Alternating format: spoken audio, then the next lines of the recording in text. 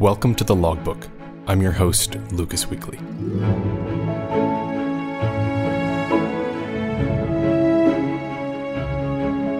This episode's supported by you, the listeners, through Patreon. Head over to thelogbookpodcast.com for more information. Pilots are always told to trust their instruments when a situation goes bad. Well, today Dr. Cass Howell will read us a story that he wrote about when trusting them might have become dangerous. So there I was, looking at a setting sun, gas gauges winding down, and I was just totally confused as to where on Earth, or above it, in this case, I happened to be. Nothing looked familiar, and that old advice of trusting your instruments was producing a bewildering array of contradictory information. So now what?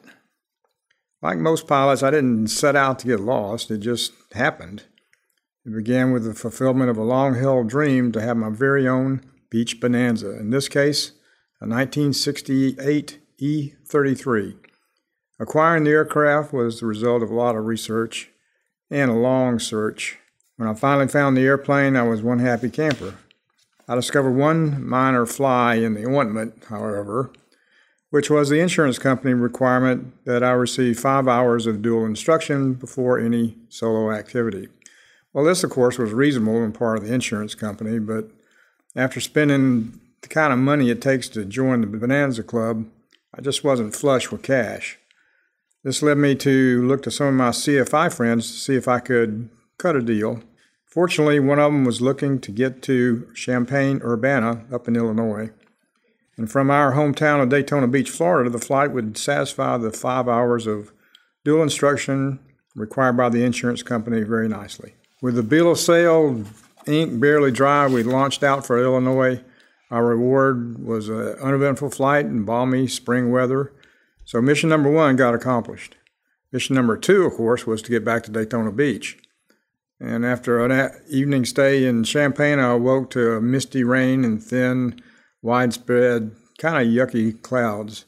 This necessitated a lot of sitting around the FBO for quite a while, since I wasn't instrument current at the time. So finally, in the early afternoon, the weather cleared enough for takeoff, and I said goodbye to Champaign and headed southeast. I should mention that the aircraft was equipped with, shall we say, vintage instrumentation, the most modern of which was a LORAN. And if you don't know what a LORAN is, talk to your granddad.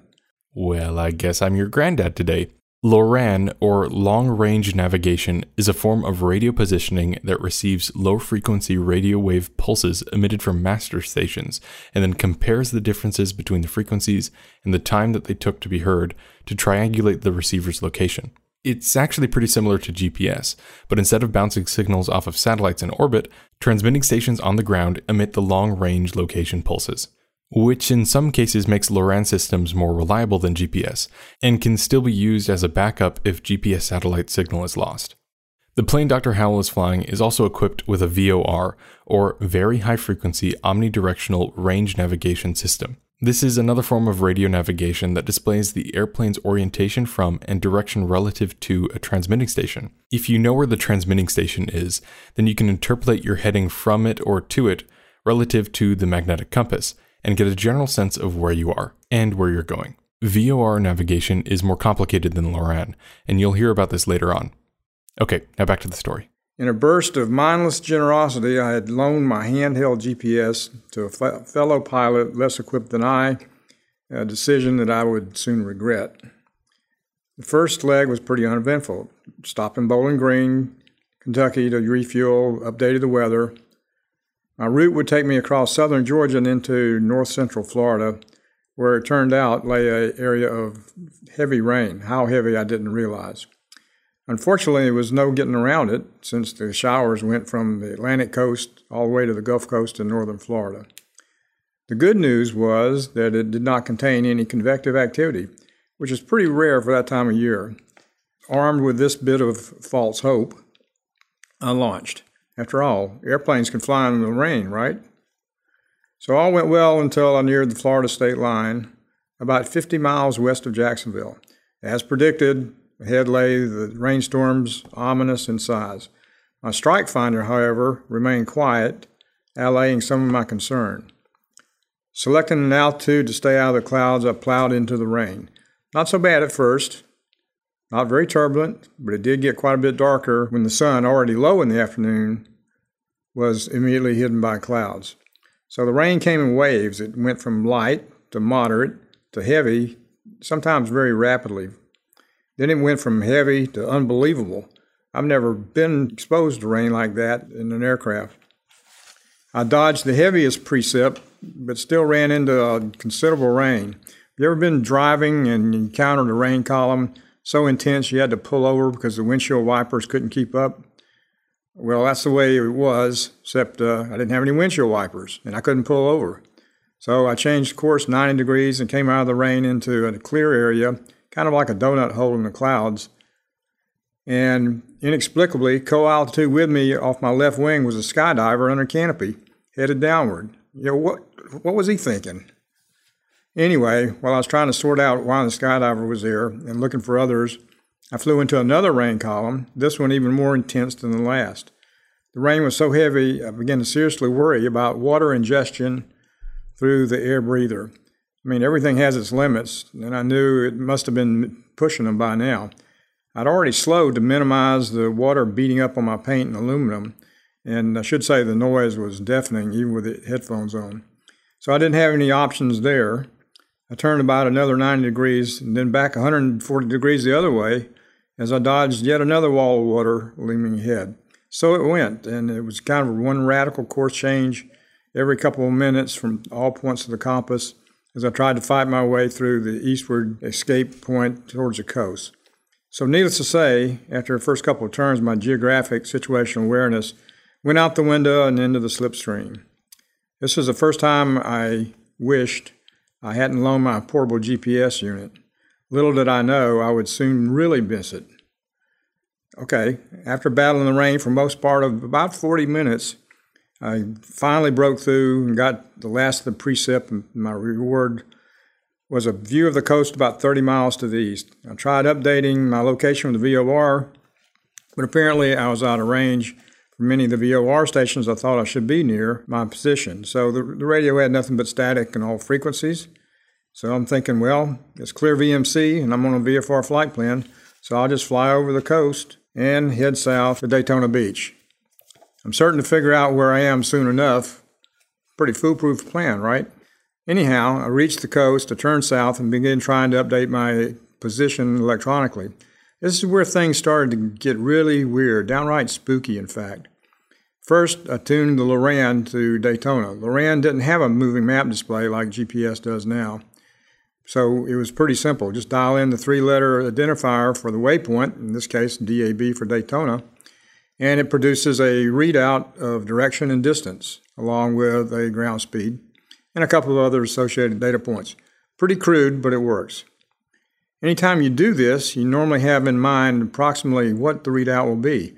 In my case, I expected to see something like 180 degrees for azimuth and about 100 miles or so for distance.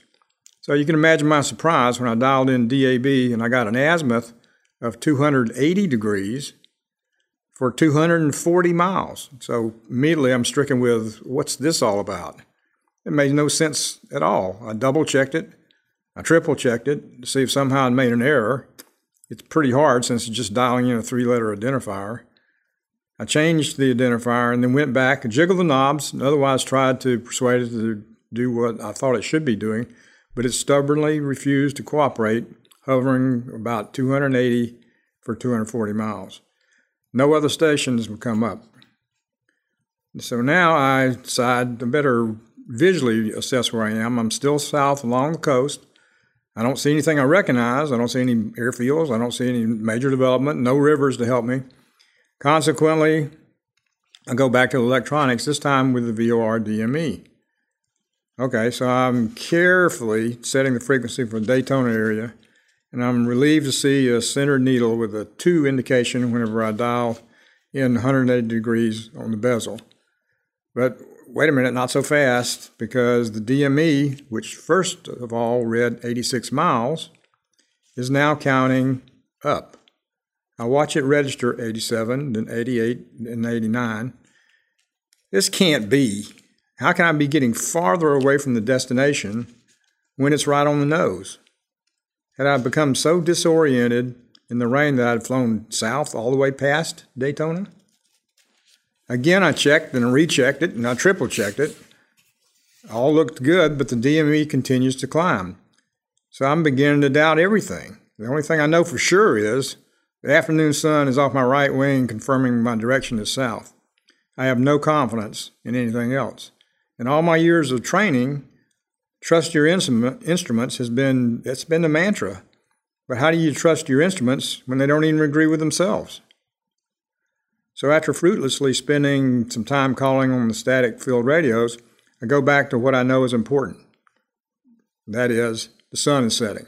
I got an hour of fuel left, and I don't know where I am. So when the airfield shows up in my path, an airfield, the decision is easy for me. I'm going to land. The airport seems to be uncontrolled, which is good because I don't have any frequencies since I don't know where I am. I visually clear the pattern and land and taxi over to the FBO. No one's outside, so I take a deep breath. I walk in and I ask the man behind the counter the most embarrassing question a pilot can ask. "Excuse me, sir, can you tell me where I am?" The answer is Fernandina Beach, north of Jacksonville, and the FBO guy is very much amused. Actually, I'm pretty close to where I should have been, lying instruments notwithstanding. So after refueling, I check the instruments and radio, and everything's working perfectly.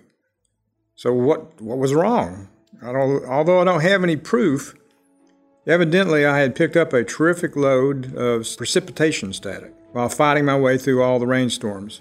This caused the radios to become useless and all the nav instruments to provide extremely disorienting information. Although I had heard of precip static, I'd never seen anything remotely as dramatic as my experiences that day. But I was lucky. It was clear VMC. I was over an unmistakable landmark, which is the Florida East Coast, so at least I knew where I was east and west, if maybe not north and south. So consequently, I resisted the trust your instruments gouge, and I took the prudent measure of stopping at the first available field. Well, what if I'd have been over a less identifiable terrain?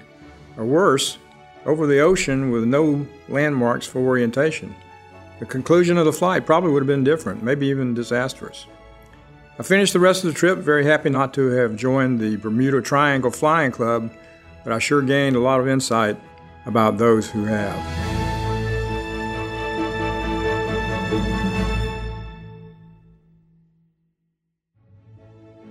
But, the learning point there is sometimes when, we were trying to figure out why these aviators that never come home do seemingly stupid things, maybe there's some rational reason for it like that. Because that would, if I'd have been over the water, if I'd been out of sight of land, where I didn't have the Florida coast to tell me for sure where I was, I would have probably run it out of gas, trying to figure out which way, because you couldn't trust anything. It was just like, this is impossible.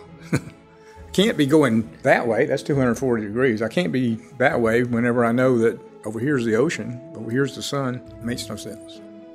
Dr. Cass Howell is the Associate Dean of the College of Aviation at Embry-Riddle Daytona Beach, and part of his job is working with students administratively based on their academic performance. He's also a certified flight instructor and has a commercial pilot's license.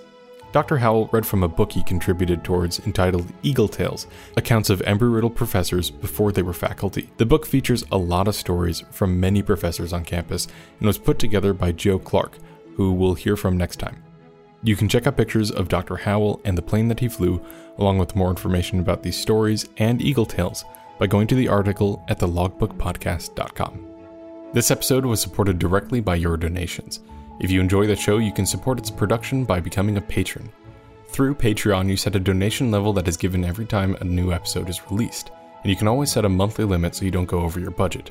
Depending on the amount donated, you are granted access to different rewards that are as simple as hearing a sneak preview to the next episode, all the way up to exclusive content that didn't make it into the show. Any amount is helpful, and the more that's donated, the more the show can improve. Head over to our website, thelogbookpodcast.com, and click on the Patreon banner at the side of the page to start supporting. Also, don't forget to rate and review the show on iTunes or wherever you listen to podcasts. It really helps bring awareness to the Logbook. If you have a story about anything in aviation, we would love to hear it, and it may even become an episode of the Logbook. you can send us an email by using the contact page on our website. Thank you so much for listening, and I hope you come back for the next entry in the logbook.